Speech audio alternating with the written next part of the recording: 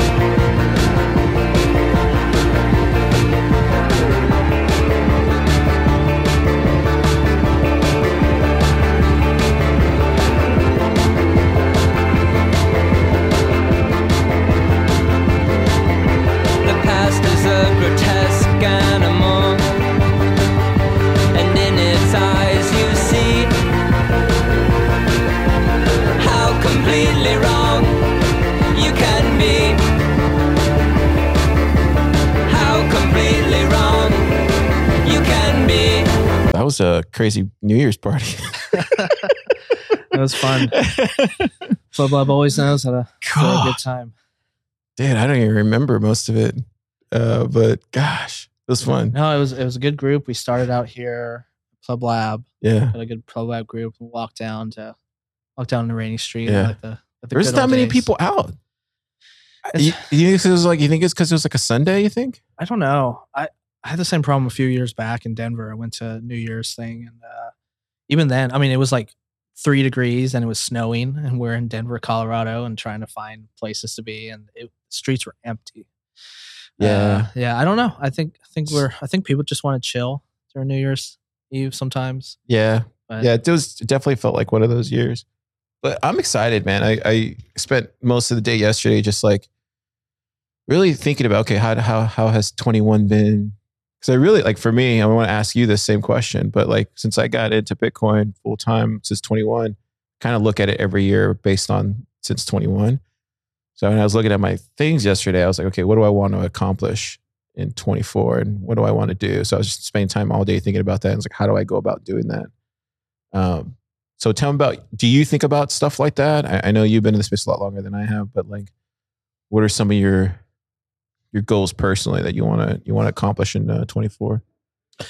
Yeah, that's a good question. I don't know if this is unique this time around or not, but I haven't thought about 23 or 24 at all yet. 25 is like what I'm really looking forward to. Really? Why 25? I think the cycles of Bitcoin make things really interesting, and to think about in that way. For instance, 2024, we'll have a halvening, right? Yeah. But things don't directly happen right after the halvening. Like, you don't immediately see a bull run right after that. It takes some time for the price mechanics to catch up, things like that. Historically, you see it maybe at the end of that year or sometime in the following year after that. So to me, the way I'm kind of thinking about it right now is survive 24. Oh, you're still in survival mode? We're startup, man. Like, we're always. Am I not? You're in survival mode. I felt like I was in survival mode all year in 23, but I don't feel like I'm in survival. What is it because of the price, you think? No, I mean, the reason why I'm thinking this is because I do think I think we're still in a bear market. Really? Some people have different opinions about that. Let's talk about that. Why do you still think we're in a bear market? I think people are a little bit more hyped up right now. I think people have a little bit higher spirits when the price is up, and there's news coming and things like that. But we haven't really hit a breakout moment or a lot of. I don't think a lot of people are seeing a lot of new entrants in the space. I don't think we see a lot of like new general normies that weren't Bitcoiners before. So I think my general feeling right now is just that Bitcoiners are feeling a little bit better than they were Yeah. at the bottom of the bear market. But I still see it as a bear market. I don't see that mass influx of new users and new interests. The Uber drivers are talking about it all the time. Our friends and family are hitting us up all the time. We haven't hit that. And then also like being a little bit behind the scenes on like, what happens in the Bitcoin VC space. Like, okay, there's not a lot of biting happening right now, even at that layer. I think everyone's either raising funds right now or are waiting to raise funds in a certain way. So like I don't see a ton of demand in the Bitcoin startup space right now. I could be projecting our own success upon that, but I don't see that huge interest. Not yet. That's interesting. And I think we're still in a bear market. I think until the price starts running away from previous all-time highs, then we're still in the bear market. Gosh, I'm too bullish then. I need to pull it back. Stay humble. What am I thinking? Stay humble. What am I thinking? Yeah. Tony, what am I thinking? But that makes sense though. Yeah, I have been very bullish lately. Yeah, but in our perspective, like we are building a wallet, right? Like, so we do want to capture a lot of new users that want a good UX and a wallet, right? So, in one hand, I'm saying survive 2024. The other hand, I'm like build to 2024. Get the wallet in a great spot so that when 2025 happens, we're in a great spot and we can service the users and the new bull run to come. So everything right now to me is get through the bear market, build the best product, build as much as I can, and then in 2025, let's go fucking big.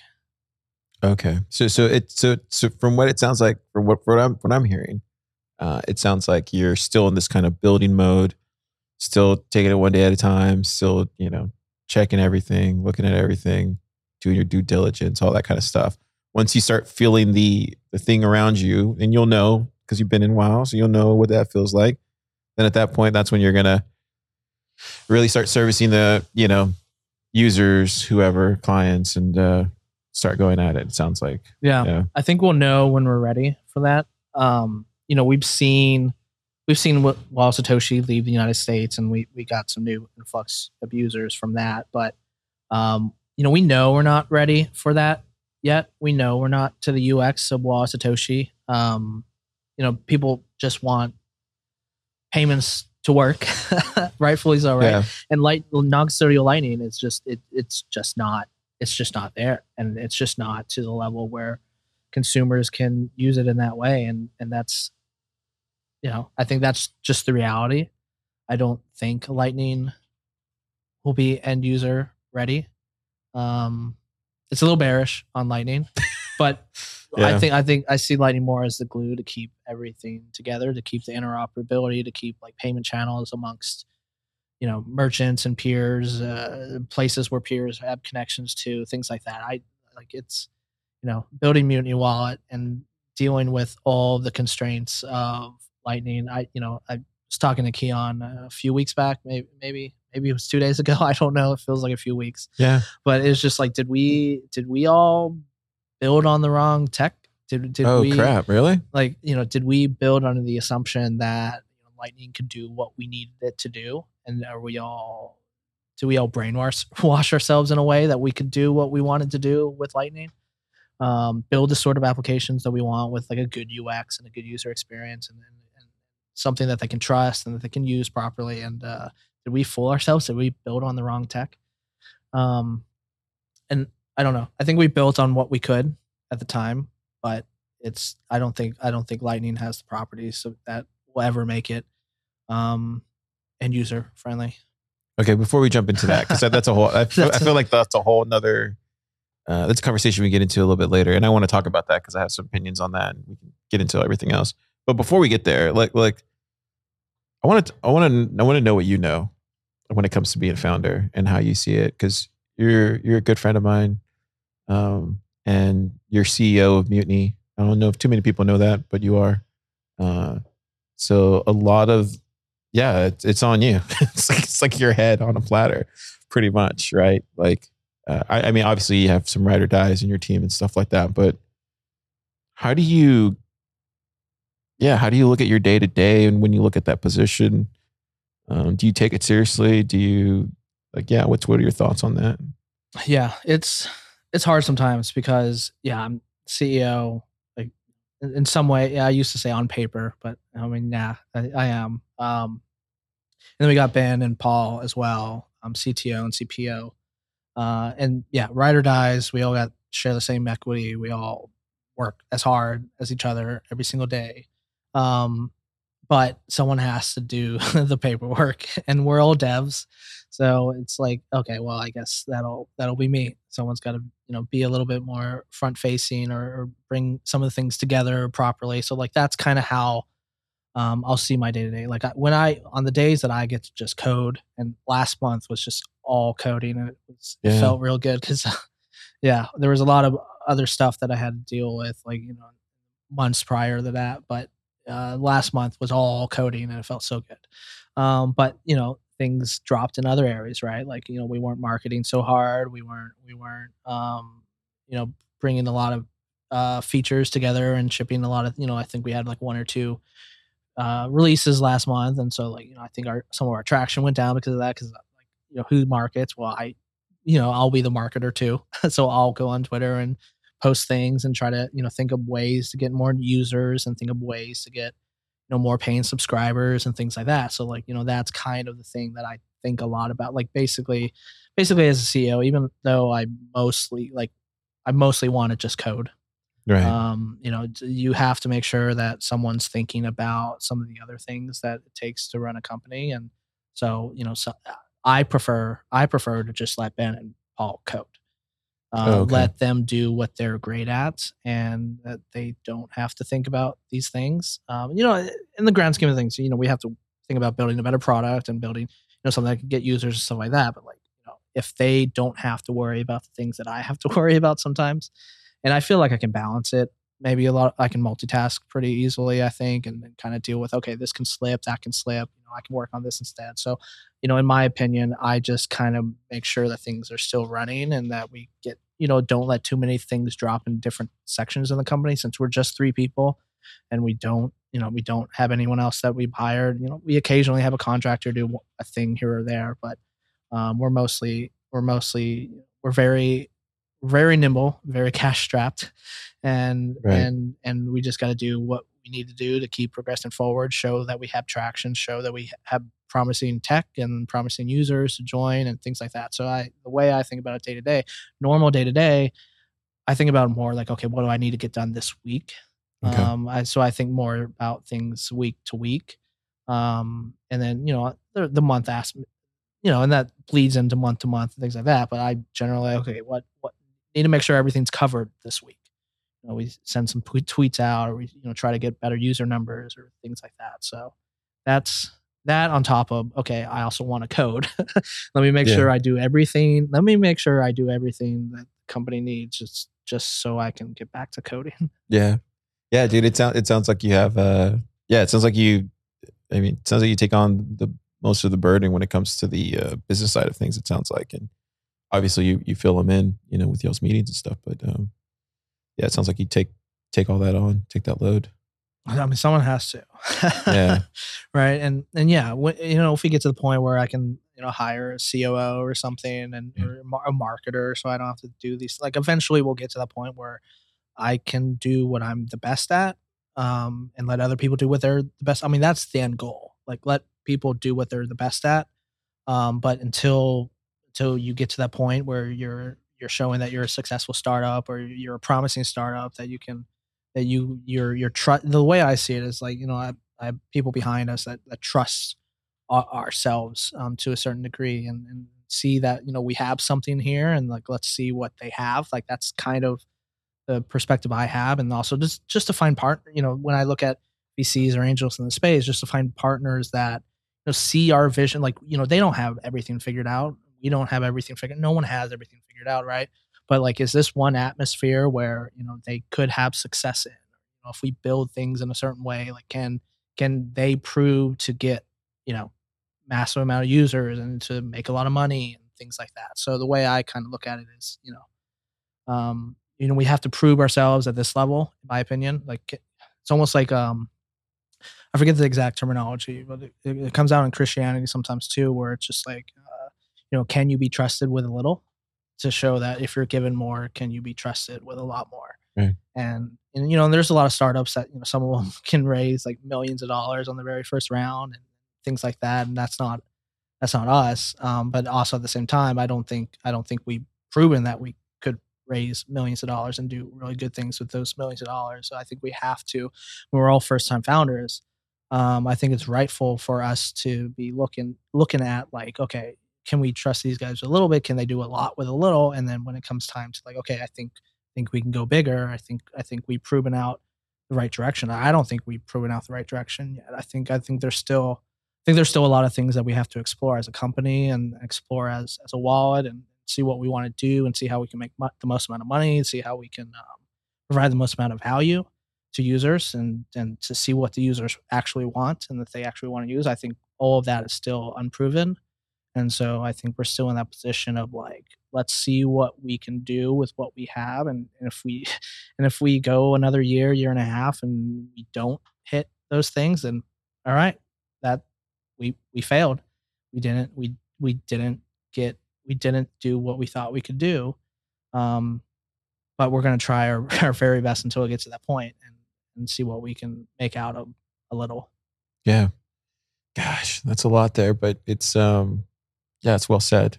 We were talking about this the other day. I don't know if you remember, but I don't know, man. I think once you start raising VC money, and I think my mindset's just barely changed to this mindset here in the past handful of months. And my mindset wasn't like this, in 21 or 22, but it's definitely changed in 23. Especially once you get to what you think is the end of whatever you're doing, and then you get to the end and you're like, oh wow, it's actually not the end. There's still room there to grow and continue on, but it can be the end if you want it to be.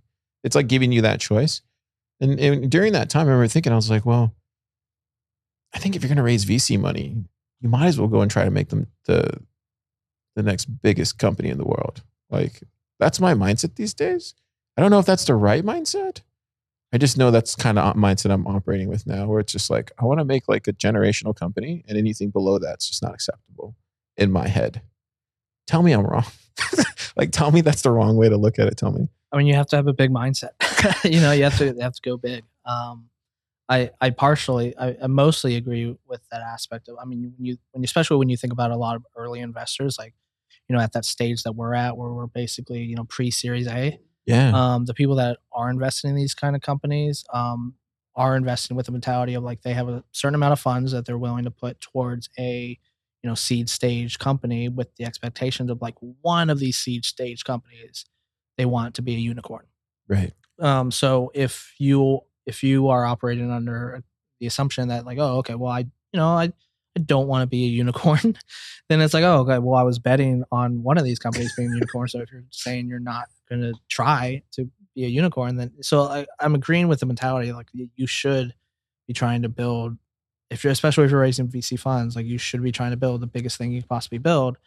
And we are as well. Like, we want to be the biggest wallet, but we also want to be the biggest social payments app as well. Like, we're not just trying to be a wallet that our Bitcoin friends can use. I think what we're able to get at the current stage of ourselves, since we're just building a lot of like core tech functionality, is like, can you get to like a Venmo, basically? Well, that's part of the end goal. But I think, can we get current Bitcoiners, this current level that we're at, can we get all of them on board?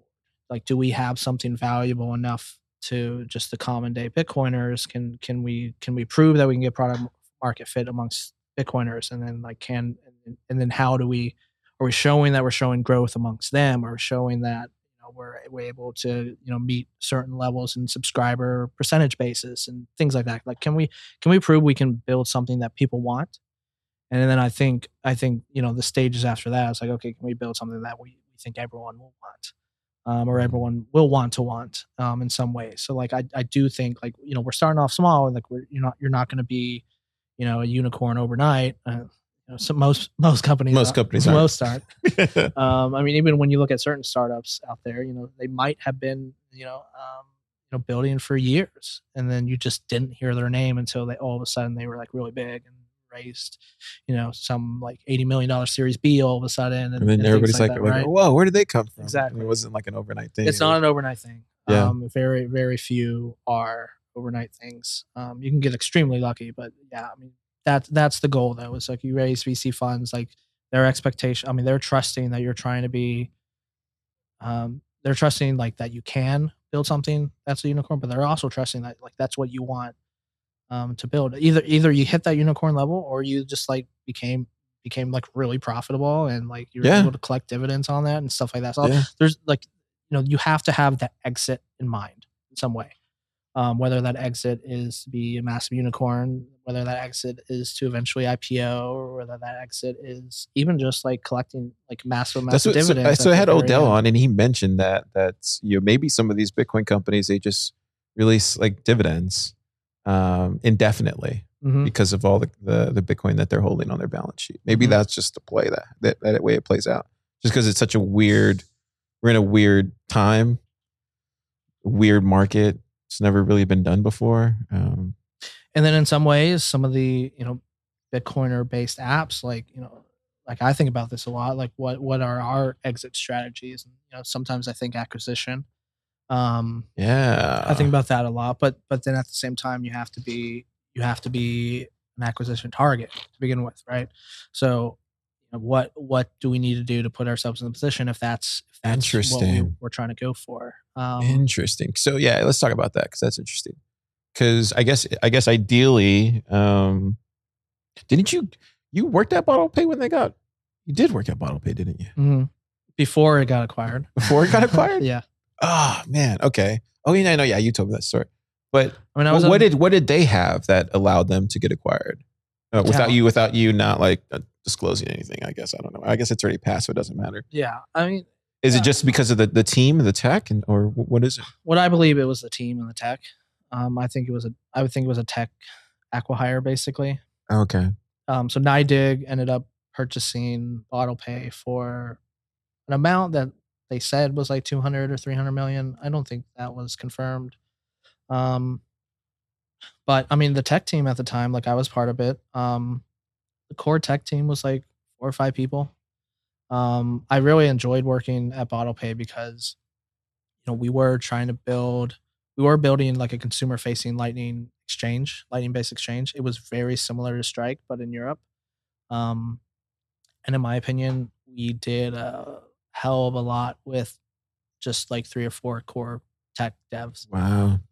In fact, like I interviewed at Strike at some point after, during Bottle Pay, and just hearing that like, oh, they have like 80 plus engineers, under Rockstar, and Bottle Pay had 4.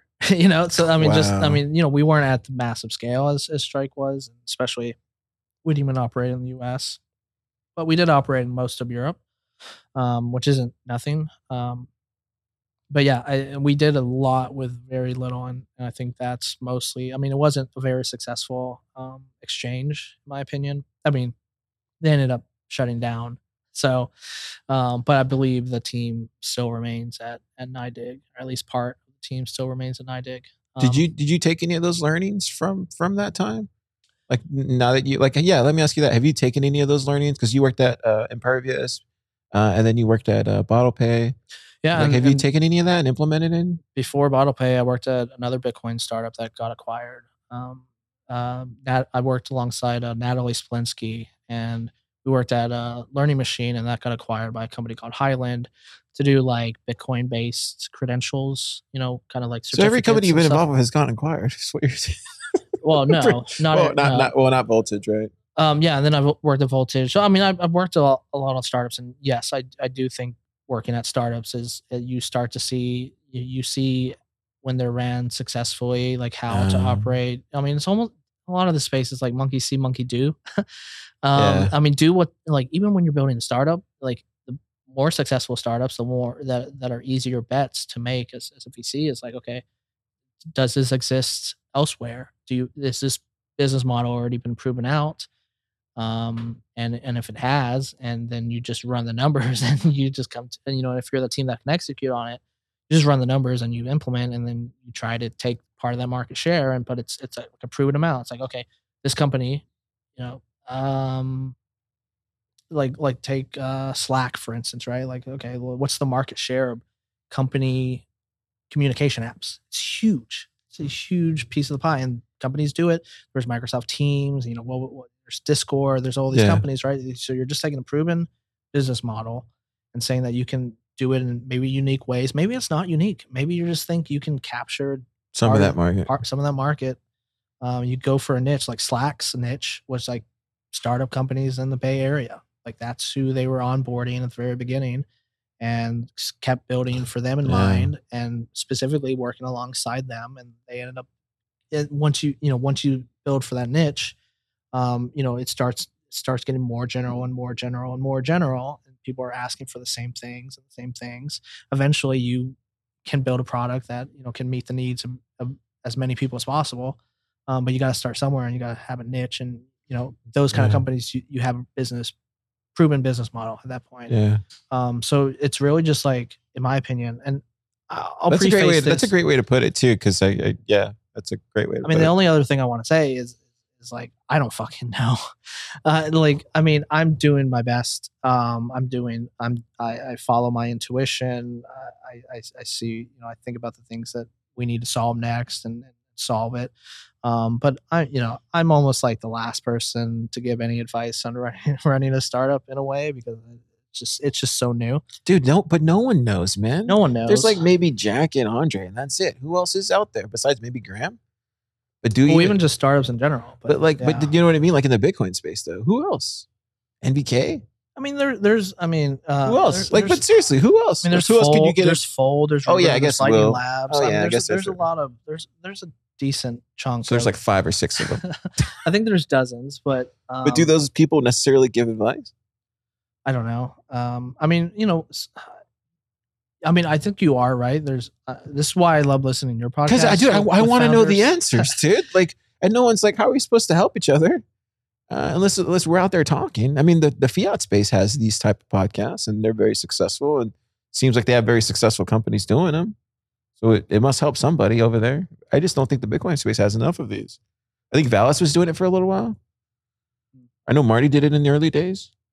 But other than that, I don't know. I think a lot of Bitcoin companies still have to prove out some stuff. Prove out that they're successful in the first place. Like when we look at our idols in the space, the startups that we look up to and things like that, like, I would say that they're, successful, but like, in the grand scheme of things, they might not think that they have done anything or proven out as when you compare like the Bitcoin VC startup space and like the normal fiat, VC startup space. Like it's way different. It looks way different. We specifically not sought after any fiat related VC companies. We haven't no crypto VC companies. We reached out, like it's only Bitcoin only, because there's such a different market, and at least like the people that are backing us, like they believe in our vision because we share this similar vision of like Bitcoin only, not broken fiat, burn cash and create a monopoly kind of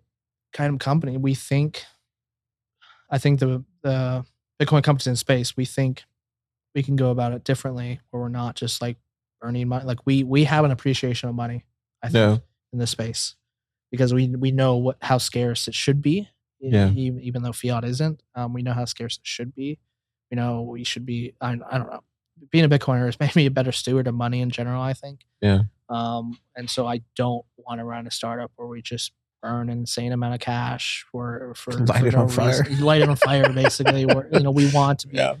We want to be good stewards of the money. Now, again, some startups are very successful doing that.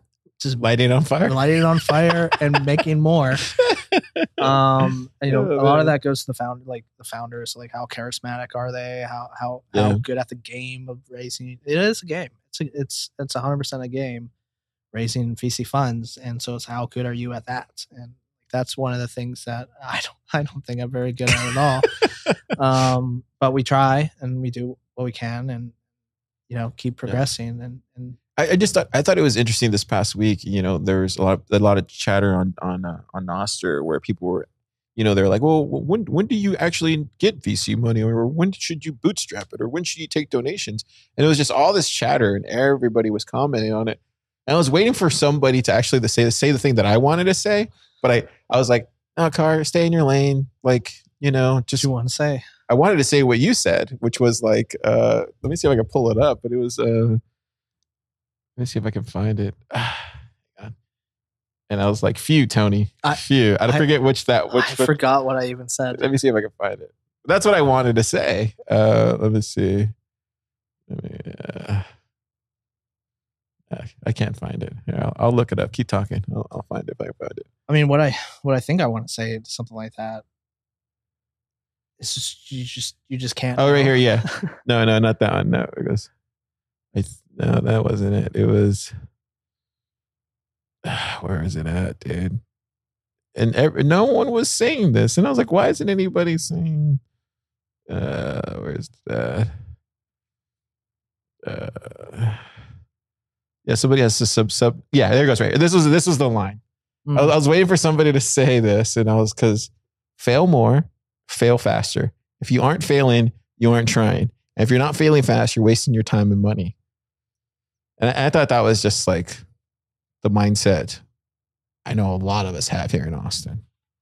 I feel. Yeah, I mean, some of this is even a reminder to myself because like that's.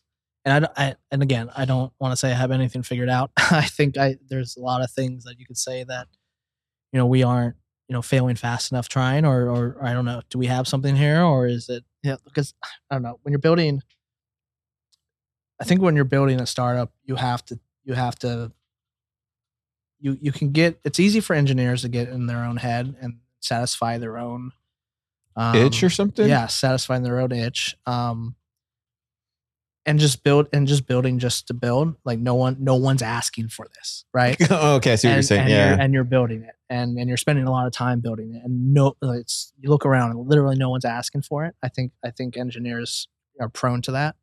But even in engineering too, like I think I wrote this because I was doing some coding and I went down a path. I was doing a major re-architecture and I went down a path and I quickly found out that I can't do it this way. And I found out quick and I probably saved days worth of time. Yeah, that's good. Yeah. But the same thing applies to startups as well. That's why I kind of appreciate the mentality of like launch with a Google form, like that. Say, what do you mean by that? Launch with a Google form? Like launch with like how? Like build a product that's literally just like powered by Google Forms, or like you have users. I mean, the classic example, Bootstrap Bandit. No, what's that? On Twitter? No, it's a guy on Twitter. I think it's public. His name is Tim, but he does a lot of Ellen Pay stuff. A lot of Lightning stuff in space. I mean, his product, when he had as a day job, like a day company on the side, which is basically just like finding pets, And so they ended up like just posting a Google form on Facebook, and it got massive amount of users from it. Like people were paying. Like when you have a missing pet. How much are you willing to spend to find that pet? $20, $100, more than that? Was he finding the pets though? Yeah, they were finding the pets. Oh, wow. It was like a crowdsourced way, and you fill in a Google form, pay $20, and then maybe you'll find a pet, or you'll find your pet. I mean, just that mentality of like launch something. Like, and guess what? If they filled out that Google form and no one paid, and no one filled it out, then should you launch a website that helps people finding pets? No, because you probably don't know how to market people finding pets and paying for it. There's something to be said about that. Just launch the damn thing and then see what comes out of it. Right. Now, in our context, I've said it many times at our company, like it's hard to build a Bitcoin wallet. That's a Google form. But we've done what we could to launch it as soon as possible. Like I think about this a lot. Sometimes I think we launched too early. The mutiny? Yeah. Because there's plenty of bugs and there's plenty of headaches and plenty of things that have gone wrong and things that we can't go back and fix easily. But at the same time, like I think it's good to launch early. Like I think we sort of proved that there is this initial demand that you can get, an influx of users, building a new wallet, and then if we start solving the problem, like it's allowed us to start solving problems that we didn't think would be problems yet. Can you think of one right now? Is it just just Lightning itself. Yeah. I mean, so to get started on a non-custodial Lightning wallet, like you need to open Lightning channels, right? And when the fees were low, it's easy to make assumptions about like, oh, okay, well, right now when we launched, it was like, okay, you need at least 10,000 sats to get started, and even that felt like too much. I think even when we launched, like we were like, oh, okay, 10,000 sats, that's no big deal. People can try out our wallet for like 20K, 30K sats, Yeah. like literally dollars worth. They can try our wallet, but some people are like, what?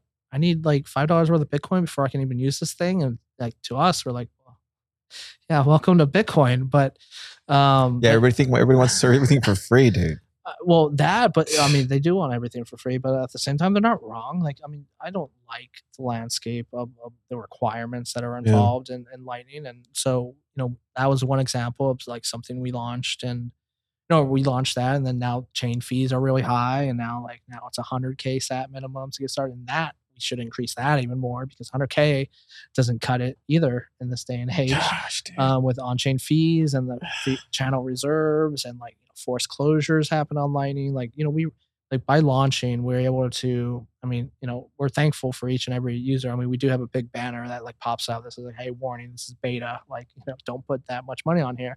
But now we're starting to get to the point where like you need to put that much money on here in order to even get started with the wallet, and like that's unfortunate. So like I don't know, like I'm a lot more bearish on Lightning than when I started, and part of that's just like the landscape. But no one was promising Lightning was going to be free forever, and no one was promising, or free-ish, cheap was quote the thing that people talk. I think Lightning fees should go up. The costs involved and the capital lockups that are involved, I think Lightning fees should go up in order for this to be like a healthy ecosystem. But then at the same time, Bitcoin base fees have gone up a lot, and now everyone operating a Lightning wallet before, they're all like, what the fuck do we do? Like now all of a sudden no one can like use an app, a non-custodial Lightning app, let alone wallet, but a Lightning app that's supposed to be non-custodial. No one can just use that without putting in like $100, $200 in order to get started with it. So it's like I think self-custodial Lightning, from an end user perspective, I don't think it's ever going to work, not on its own. Do you think we've created this? I mean, we are Bitcoiners. We created this kind of. It's a much nicer, better user experience using a Lightning wallet. It does seem very privileged. When Lightning works, it's great. No, but Tony, though, it does seem like a very privileged network. Does that make sense? Like if you're saying $200, $300 worth of Bitcoin just to run your own wallet on your phone, like that's a very privileged thing to do. Yeah. Yeah. You know what I mean? Like not the average pleb can probably do that. Yeah. So maybe that's what we created. Maybe we just created a much nicer payments network that lives on top of Bitcoin, but it's just much more expensive. And yeah, I don't know if that's, I mean it's probably not what we wanted, but it is what it is. I mean, think about Bitcoin. It's the same story. Like, Right. I mean, I made a transaction yesterday. I paid $20 for it. And like, if that was a wire, I paid $20 for the wire, I'd be pissed. But okay, because it's Bitcoin, I'm okay with it. Well, on one hand, yes, I am okay with it because it is a network that like I'm partially in control of, right? Like this is my own funds, this is my own money, this is the price of sovereignty. Right. Yeah. Yeah. And so I'm okay with that and I accept that. But when you ask everyone to accept that, it starts turning into a different story where it's like, well, I don't want to pay. I don't have $20 just pay for on-chain fees just to use this. I don't want to use this if that's what that's going to mean. But what is it? What are we doing then, lying to ourselves and saying that's not the reality though? Do you know what I'm saying? Like it's a privileged thing for sure, but think about the alternative. Like some people don't have the privileges for the alternative, which for some people is, okay, you have your PayPal account that gets shut down. Yeah. And now you just lost your livelihood. Your business used that PayPal account in order to collect funds from people easily online, and now you don't have that. So now what do you do? Like everything we're building in Bitcoin is specifically for. It's funny. I was going to say underprivileged. It started off that way, dude. Yeah, And I don't think we're headed that way anymore. Oh, please. I think it's hard. Yeah.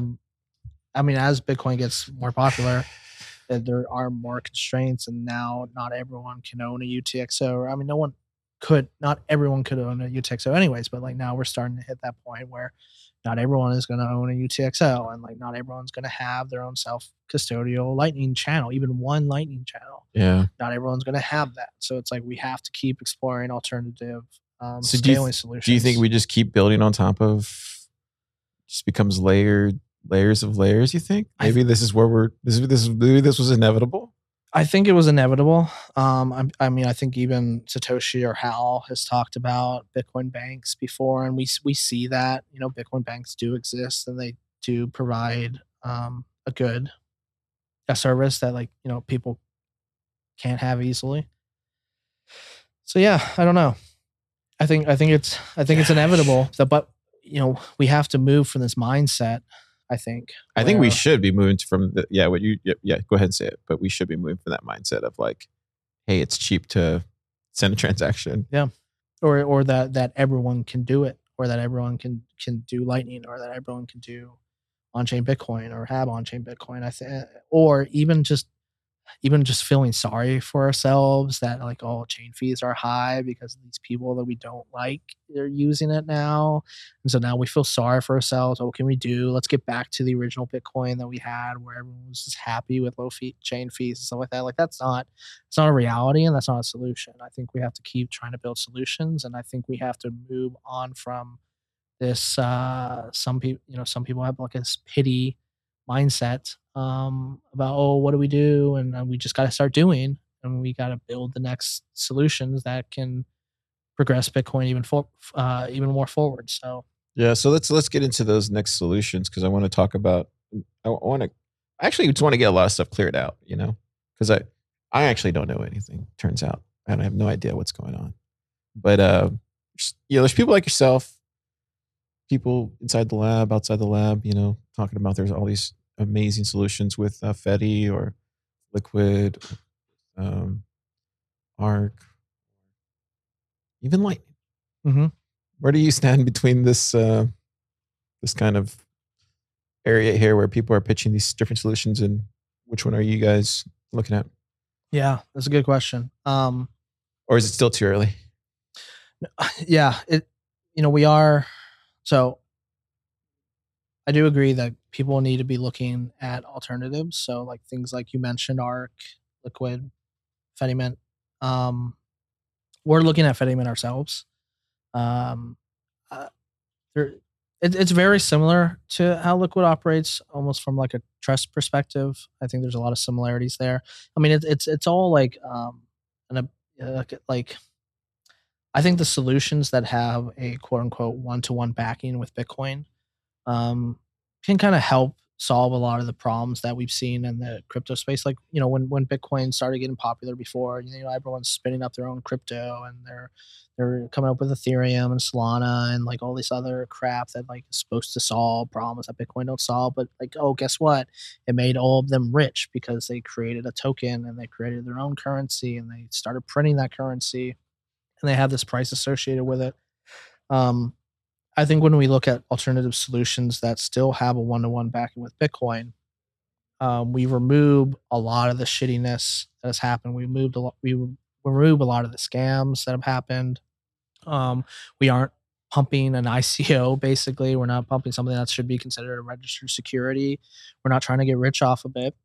We're just trying to create a scaling solution that can work interoperably with Bitcoin in a different way. So, you know, Liquid helps provide that. Liquid it's basically based on top of Bitcoin, but did they launch ICOs on it though? They launched securities. Yeah, on it. You can launch tokens on top of Liquid. I don't think very many. Tether's people, on there, I think.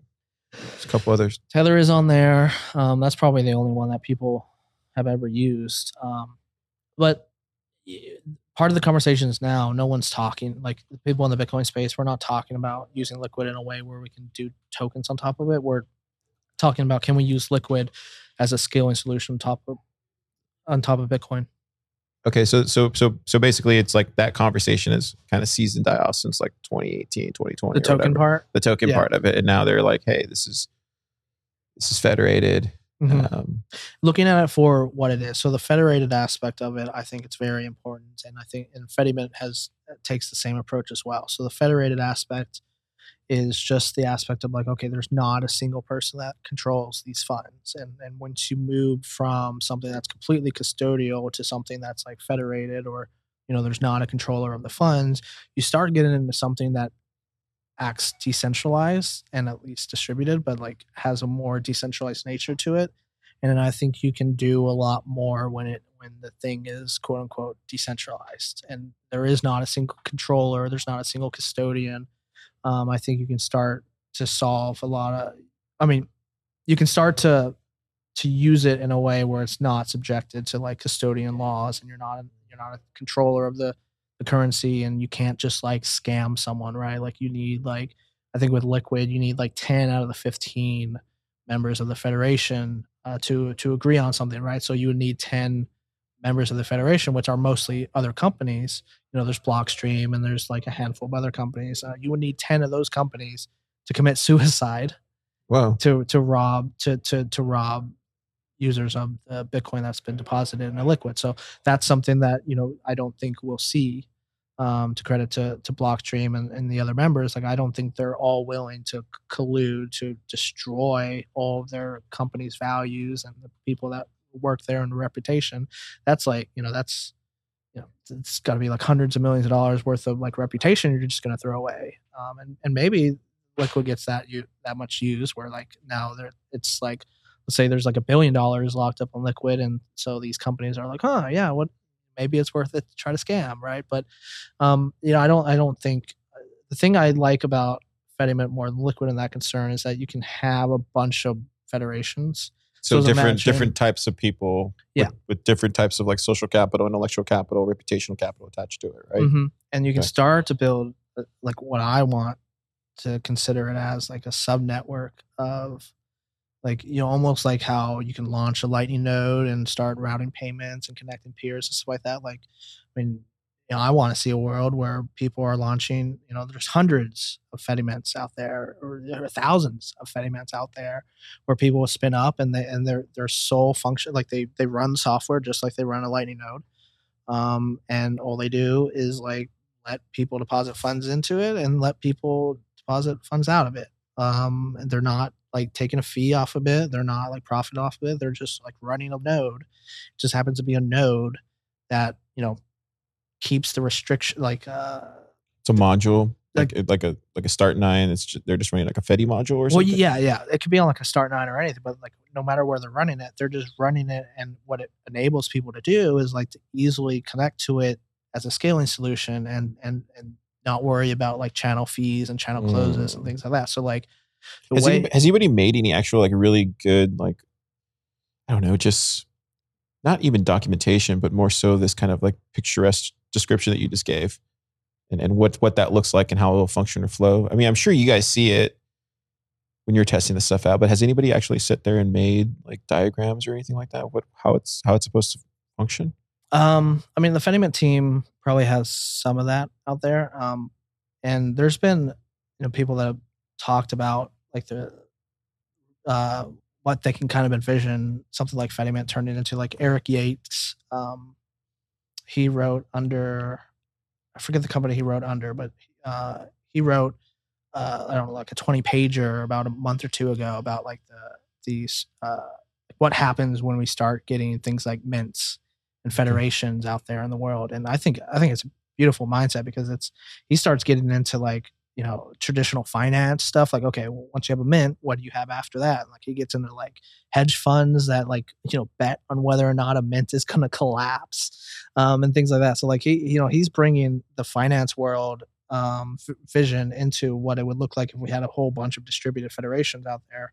But yeah, I'm working on a piece now that's like my vision of like what what I see happening if we get a whole bunch of federations out there and we're all like, running one and connecting to one and using it. So like I see the way we're going about Fediman integration side of Uni's on Uni's self-custodial. So like you need 100K sats to get started, to open your channel, to pay the channel fees, things like that.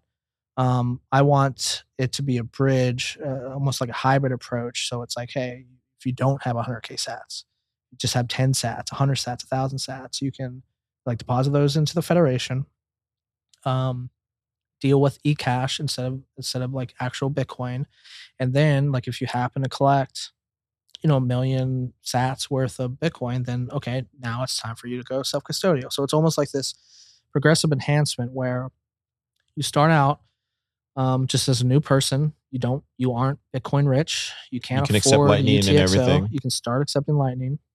And then like we want to usher people into self-custodial with our wallet. Like, so our approach is start out small. Once you get enough funds, we try to get you to go to self-custodial. Like we're trying to take a better steward approach to wallets. So it's like not like you have custodians out there that don't care. Like you deposit, hundreds of millions of dollars worth of Bitcoin on Coinbase. Like they're happy with that. They want that, right? Yeah. I think we want people to move towards self-custodial, and we don't want people to put all their life savings on a federation, on Liquid, on like anything else, on a different custodian. We don't want people to put their life savings in these places. So it's like once you start accruing enough sats in our wallet, once we have this integration fully built out, we want you to move towards self-custodialship and take control of your funds. And you can afford to now. So let's go ahead and set you up with a cold card or something. Not even just a cold card, just to have a self-custodial Lightning inside Uni Wallet. Of course, like once it's to those levels, yeah. Once it's like it's something that yeah. Once it's like thousands upon thousands of dollars, like okay, you should probably use a cold card now. But like at least the migration from federated Lightning to self-custodial Lightning, I think. Oh, so you still think there's another step there? Yeah, I think I think like I'm just throwing numbers out there, but my ranges would be like if you have less than 1 million sats and you want to use an application, like I don't think you should have a self-custodial Lightning channel for that. I don't think you should pay for those fees and the maintenance and things like that for under 1 million sats. So, but once you get 1 million sats, it's like okay, pay 50K sats in Lightning fees to have 95% of that secured, right? Pay that 5% fee, you have 95% of it secured now in the Lightning channel. And maybe you want to wait until it's only 1% fee or whatever like that. Like maybe you want to wait till 2 million or 10 million sats, whatever. But like I do think there's this range of like you have sats in a custodian, you have sats on a federation, you have sats on Lightning, and then you have sats like on an on-chain wallet, like in your cold card. So like I think there's ranges that people should progress. And if they're just like, most of the time, like people are just wanting to interact with whatever application or server. Like think of Stacker News, right?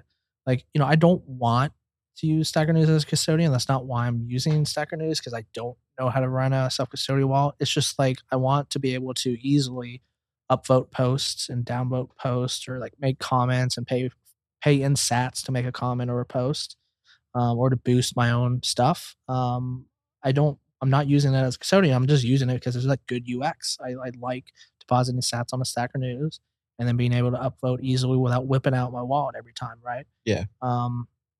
So I keep very little amount of sats on Stacker News just so I can do that. I probably keep more than I need to, but I know where Keon works and lives. So if he does anything to mess it up, I can just go to his house. Yeah, but most people don't go at his house. But most people can't do that. And so, so people should keep a little bit amount of sats on there. I guess my question is, okay, so all that makes sense. I totally get the mindset on, wanting to use Fedi and all that stuff. So now I want to ask the questions that no one wants to ask. Let's be honest. Like everybody's afraid to take any opposite side when it comes to Fedi or Liquid or any of these other things. And I want to be that guy today. So you give me you tell me how I'm not thinking it through. Okay. So if you're getting everybody to use Fedi and all that works and stuff like that, like Fediman, I'm sorry. Yeah. Also, dude, they need to change the name, dude. The Fedi name is terrible. I don't know what they were thinking. Terrible name. Anyway, I've said that before. But what I would say is though is like, will we still have to KYC and AML if we're using a federated thing, right? Like is that still going to happen? I imagine yes. The answer is yes, Tony. It has to be. I believe there's some people that probably will do that. I mean, it depends on the laws and regulations of the members that are providing the federation. But there's different trust model there, and there's different set of legal requirements when it comes. I'm not a lawyer, so yeah. This is all speculation, by the way. It's all speculation, but in Obi likes to say, and I'll kind of quote him. I hope I get it kind of accurate, but like in most jurisdictions, if you're not making a profit, you're not making money on your federated custodial thing where you don't have a majority of control of the funds anyways. If you're not making a profit on that, you're subjected to less rules and regulations. So like in my opinion, because with a federated custody solution, there's not a single key holder, kind of operates in a gray area where we like if you're just one of the signing keys, what's that look like? I mean, you're not a custodian. You don't have unilateral control over the user's funds. What does that look like? Now, there's a lot of other factors that come into play. It's like, okay, well, what's your application doing? How are you pitching it? What are the user expectations? I think those all fit into the realm of like your legal requirements. But I think when you just look at the tech and you're just treating it like, in my opinion, running a Fedimint node is just going to be like running a Lightning node. And Lightning, there's not everyone's KYCing, no one's KYCing each other. Everyone's just connecting amongst each other. It turns into a decentralized network. I think Lightning Network is a decentralized network. I see Fedimint as a similar thing. I don't see. I've said it multiple times of federated custody, right? Like I don't even see Fedimint as a federated custody solution. I see Fedimint as a bearer asset issuer on its own decentralized network where you can interoperate with Bitcoin by swapping in and out. I see it as its own individual. I see it as a self-custodial bearer asset network. Oh, Lord. Yeah, that's all going to be my article, but I think the way it operates, I think when you look in the technicals of it, what you're doing is you're swapping Bitcoin for eCash inside of a different network. I think it's more similar to swapping Bitcoin for Ethereum or Monero or any other crypto. I think it's more similar to that than it is a custody solution. That's what I was afraid you were going to say. Why were you afraid I was going to say that? Because then it gets back to the whole point of all these altcoins, right? Like all these altcoins back in the day in 2017, whether it was Stellar or Cardano or whatever. Like we're right back there all over again. I think, and here, let me just say, and I totally get it. I understand it. It has nothing to do with anything else other than like, what are we doing? Like, are we doing this because Lightning's really hard? And I think we both agree that it really is. And it's turned into a privileged network. Or are we doing it for other reasons that are, I don't know. That's just kind of, and I don't have the answers, but I feel I'm glad that I'm able to have this conversation with you because I don't think there's anybody talking about this right now in the space. And that's not good because before we would have this conversations out in public. I think we're doing it because Bitcoin doesn't scale. I don't think it has anything to do. I mean, Lightning's almost a side effect of that. So it's not Lightning's fault. I think it's just because Bitcoin doesn't scale to everyone. So we need to have something in place. And I think one aspect of Fedimint that I really enjoy is the fact that like it doesn't require a soft fork to happen. We don't have to debate about the merits of upgrading Bitcoin to a number of different proposals of like how to upgrade Bitcoin to covenants or how to upgrade Bitcoin like to support side chains better or things like that. Like I think whatever. I mean, I partially agree with you, and like I make the comparison with Fedimint and other cryptocurrencies not because I like endorse any of it or like want any of that, right? But like when you look at how it operates technically, I think it operates like that. Except I think the key is the one-to-one backing with Bitcoin. I think that so you remove the assets, remove the price speculation amongst the assets, so you remove a lot of the shittiness that we saw in the cryptocurrencies as well. I mean, Liquid is a cryptocurrency that's alternative to Bitcoin. It just happens to be mostly Bitcoin source code with a few different scripts in it.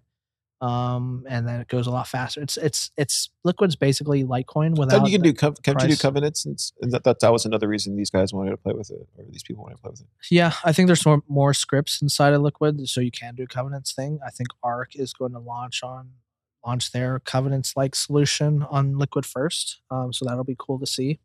But we need something, and it's better that it's better that it doesn't have price speculation, because that's where a lot of the shittiness in cryptocurrencies have come from, is people printing their own funds and then getting rich off of it, and that was their intention the entire time, along with the control. I think people wanted to control things as well. I mean, that's where some of the Bitcoin forks came to be. It wasn't, in my opinion, the Bitcoin fork wars weren't a scaling solution war. I think it was a war on control over Bitcoin. Some of the egos behind some of the forks from 2017, I think it was about control. It wasn't about scaling Bitcoin.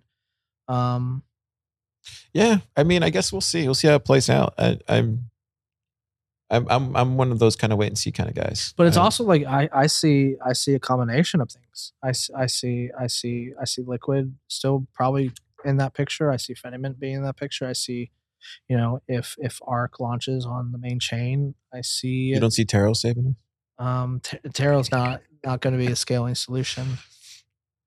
That's just a way to make a shitcoin on top of Bitcoin. See, like, when we get into those kind of things, like, there's people that are trying to make things that are shitcoins on top of Bitcoin, trying to make their NFTs, trying to do all that bullshit. Yeah, how do you not pay attention to all that stuff and just focus on what you're trying to do? It's hard because, like, I mean, I think as a startup, one of your roles is to explore latest things and seeing if there's any way you can. Yeah. I mean, like, I'll give credit to us. Like, I mean, we're small enough. We're small enough as a startup, but like, we're builders too. So it's like, we can, like, if we want to quickly launch something tomorrow, I get Ben and Paul into a room and I say, hey, can we work on this? I mean, like, hackathons. We started out building hackathons together at Pleb Lab and PTC++ and things like that. And Mutiny was born that way. Yeah. If we wanted to launch something tomorrow to see if there was anything there, we could do that tomorrow, right? So, like, partially, I think, we should have more of an open mind to things that are happening in this space.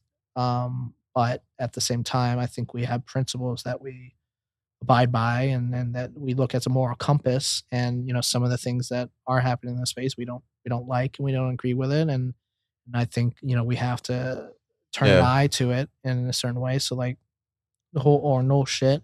I think building shitcoins on top of Lightning, like Lightning Labs is going, I don't agree with any of those on a principle. And so, does that mean our startup has less potential and doesn't make as much money because we're not looking at shitcoins? And I think that answer is yes, but I'm okay with that answer. When I look at all you guys doing startups and stuff, I'm so lucky that I'm just doing Pleb Lab, because the only thing I got to do is just let people create whatever they want. I have no skin in the game when it comes to, like, it has to be this side, it has to be this side, it has to be this side, it has to be. I'm literally the guy that says, like, I'm like Willy Wonka, whatever you want, we have it all the flavors. Just come and try it, right? And if you need help finding whatever you need, let me know. I can get you the right ingredient.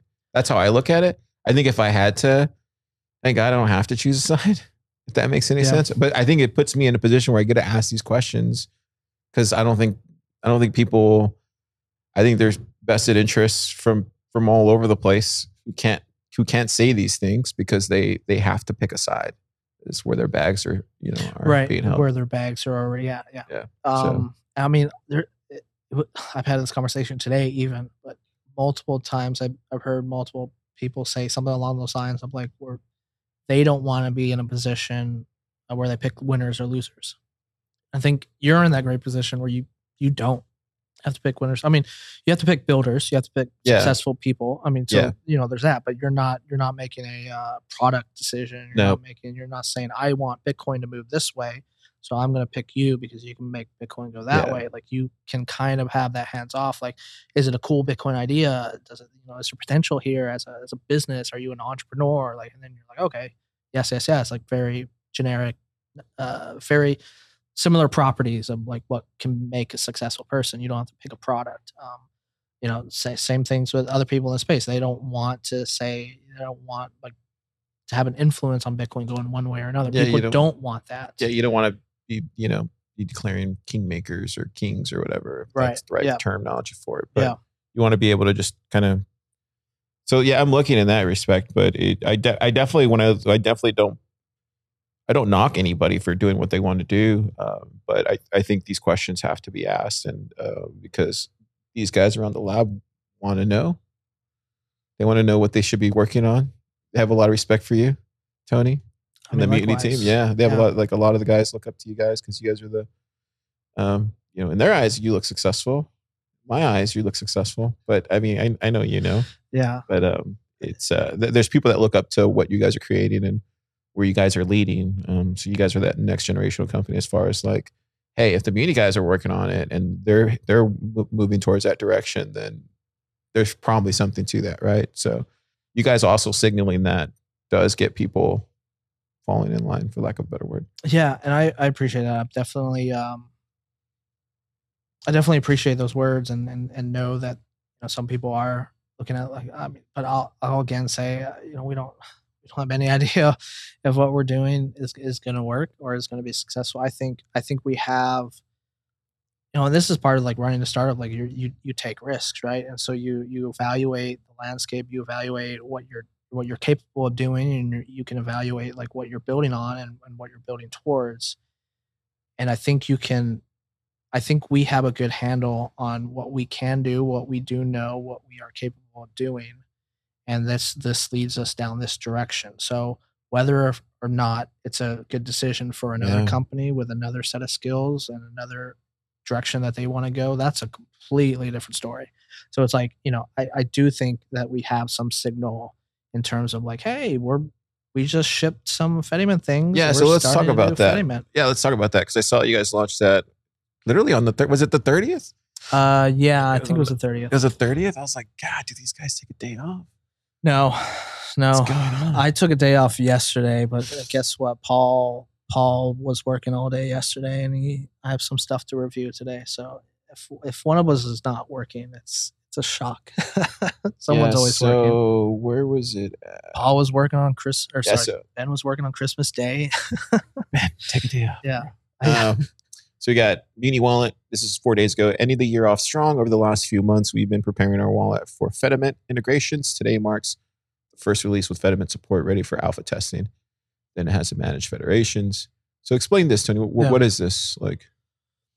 So basically, I'm started implementing that hybrid approach that I was talking about earlier, where we can start to add Fedimint to smooth over some of the rough edges and self-custodial stuff. So, I think there will probably be wallets that are Fedimint only, that only work with federated custodial. We just call them mints instead. I mean, mints are good. I mean, there's federation. I mean, so mint can also imply, enuts. Sorry, cashew. That's the word I'm looking for. They go the whole nut thing. They have a whole nut culture to them. Even cashews. So a mint could be a custodial mint where it does not have a federation involved. So I want to be very clear that what we're working with are federations, a mint federation, and not like a fully custodial federation. Sorry, fully custodial mint. But no, I agree. Like, we're trying to just use the word federations. Not even mention the word Fedimint, but we could go mints. But basically, this is just the first integration of what it would look like if we had Fedimint in our app. So right now, you do have to configure it, and you do have to find a federation you want to join. We don't provide a default one. So for users, you have to kind of. So let's say hypothetically, here in the next handful of weeks, maybe months, I could have like an Austin Bitcoin federation, right? Yeah, with ran by people you trusted. I mean, Plug Lab could be like you could have 5 members, 6, 7 members, and they're all capable of running. Yeah, totally. And then they would enter that federation code right there for Plug Lab. Mm-hmm. And then from there, what would happen after that, Tony? So we try to. You almost never have to look at that stuff ever again. What we're trying to do with it, the very first version, we have a long way to go. But once you add that Fedimint code, it should just be a normal Mutiny wallet that you know and love. Like you can make payments from it. You can receive more sats. Like, we did right now add a third row to the balance. So we have your Lightning balance, your on-chain balance, and then now we added your Federation balance. I'm kind of what is this one right here? That's the Federation balance. Okay. Yeah. So I'm trying to show that you can start receiving sats into a Federation. I want to remove that eventually. There's a line, there's kind of a moral principle of like, I think users should need to know that the funds in the Federation are at risk, that they do need to, that they operate under a different model than actually owning the Bitcoin. Eventually I want to just abstract it where, once you get 1 million sats, those are your sats, but otherwise it's all Lightning and you can spend it and receive it just like Lightning. Yeah. So once you add that Federation code, you can keep using Mutiny to pay your friends, to sat people on Nostr, to receive sats. Dude, like, this looks great, man. Once. Like this looks great. I think for the average person, if you are trying to onboard normies, right? I think trying to get away as far as you can from all the language, it just like confuses people.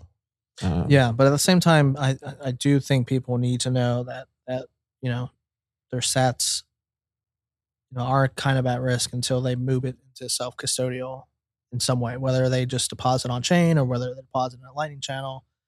I don't know. I used to think that, but these days when I look at Apple Pay and I look how easy that is to work, I look at just any banking app these days, like, do they disclose all that stuff?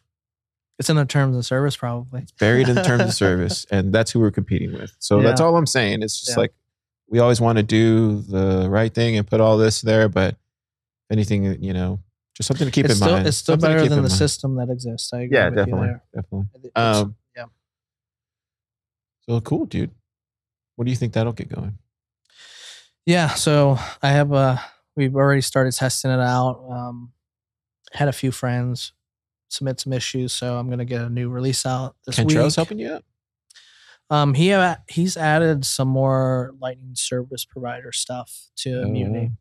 So there's a new Lightning service provider spec that's being worked on right now. So right now we use Voltage for our LSP.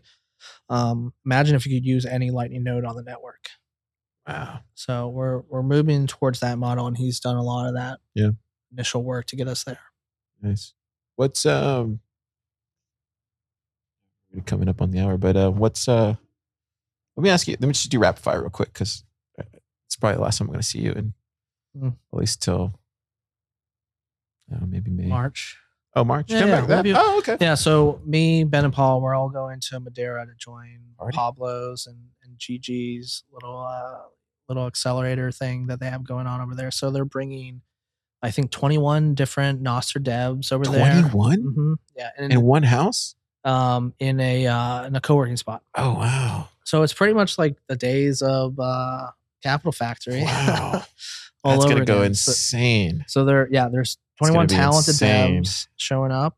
There's Pablo and Gigi, and then we're showing up as well. We're being billed as like the North Star, but honestly, like, we're our perspective is like, we're joining everyone else that's trying to figure it out. We just might have a company, but I don't know. other than that, we're all trying to figure it out. The early days of Puebla, it was like me, you, Tony, me, you, Ben, Paul, Sam, Super, John, Michael, Kyle, Keon.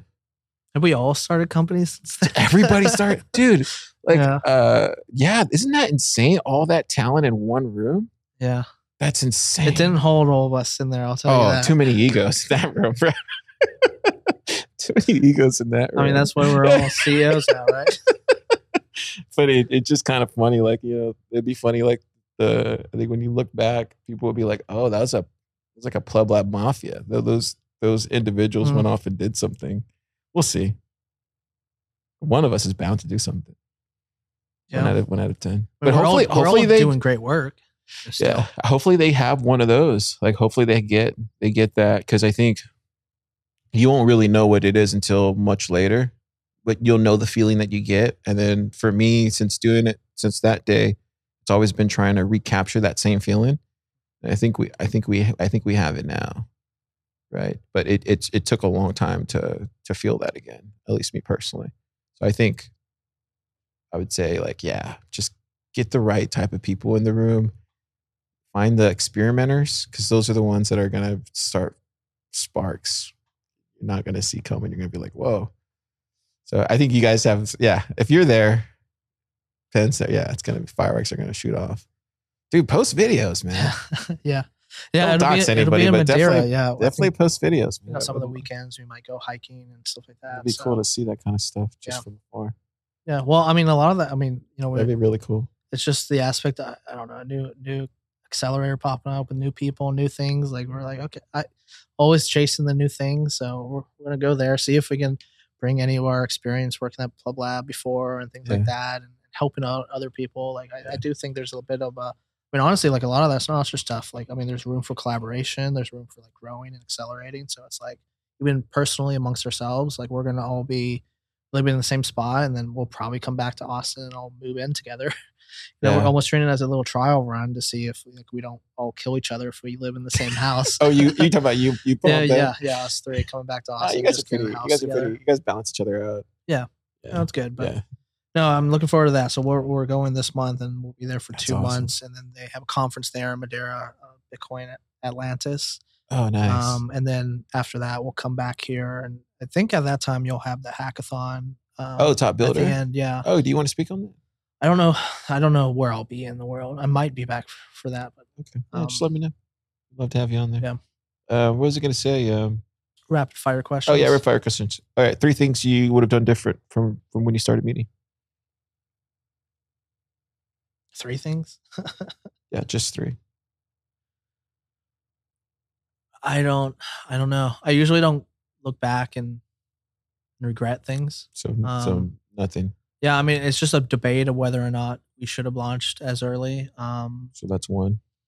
And I don't even know if I would have not done that, but that would be something I had to thought about. The second one? Whether or not to build a consumer-facing product.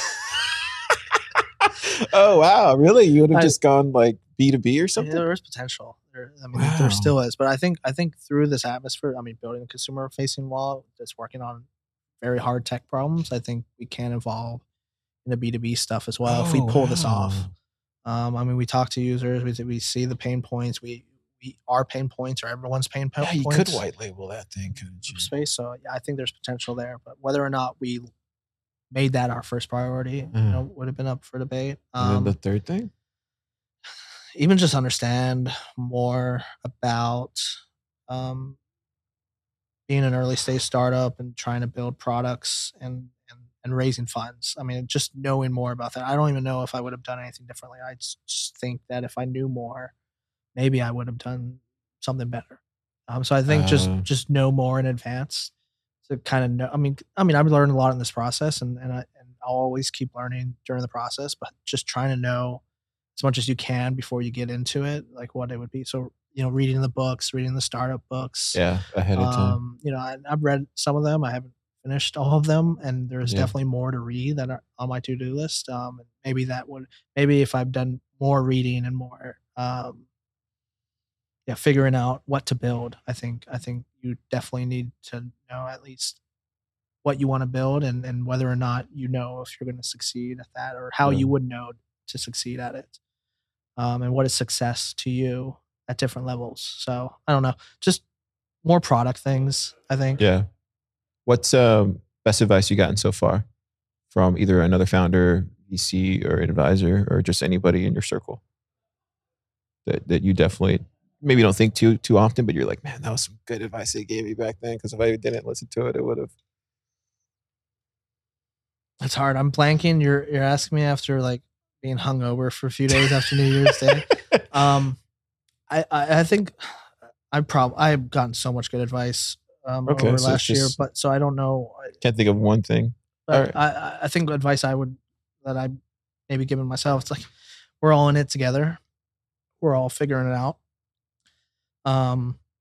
Being be nice to other companies in this space, because when you start one day, you might be running into the same problems and need their help just like everyone else. That's so true. Okay. And then the other one was just me personally.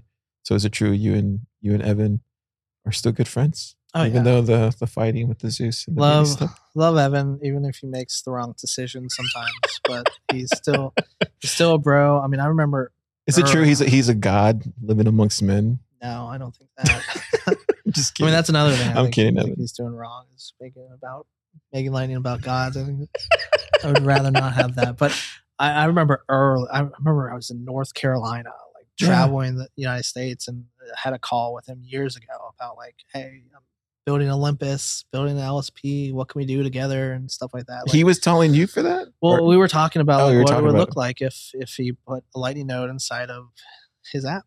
And so I don't know, just we've all gone very far since years ago, right? And so like it's just really cool to see that he's executed on it and he's building it out too, and he's doing a really good job as well. So Do you look to him as when you look in the space, you're out there, you're like, man, it's good to have another person oh, absolutely, like me pushing stuff to the extreme, because it like iron sharpens iron kind of thing. And we're both underdogs in the space of wallets too. So I think we can kind of, lean on each other for like, okay, what like, some of the wallets in the space, I mean, they've been around since like 2017, 2018, right?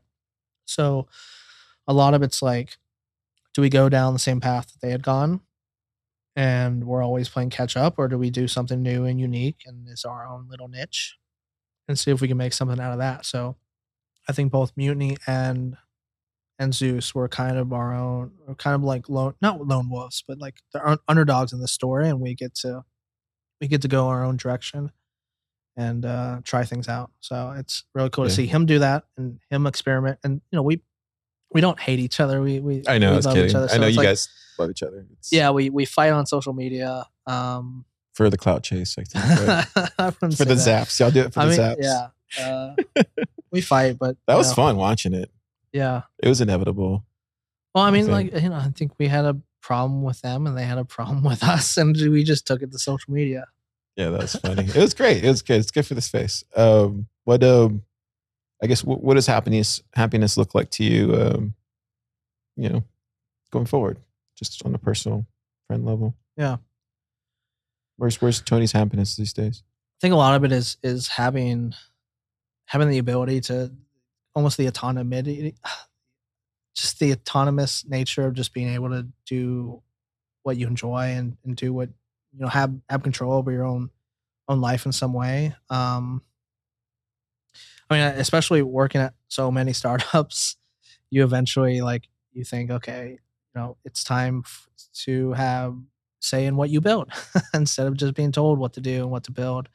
And so just the idea that, I mean, it's twofold, right? I just don't want to do whatever I want, right? Because I think that lacks focus, and I think that lacks the direction and the fire under your ass that you should have. So I think you need to be in check. But I do like that, at least vision wise, at least what I think, Mutiny can be, or what it can become, or what I think I want to build.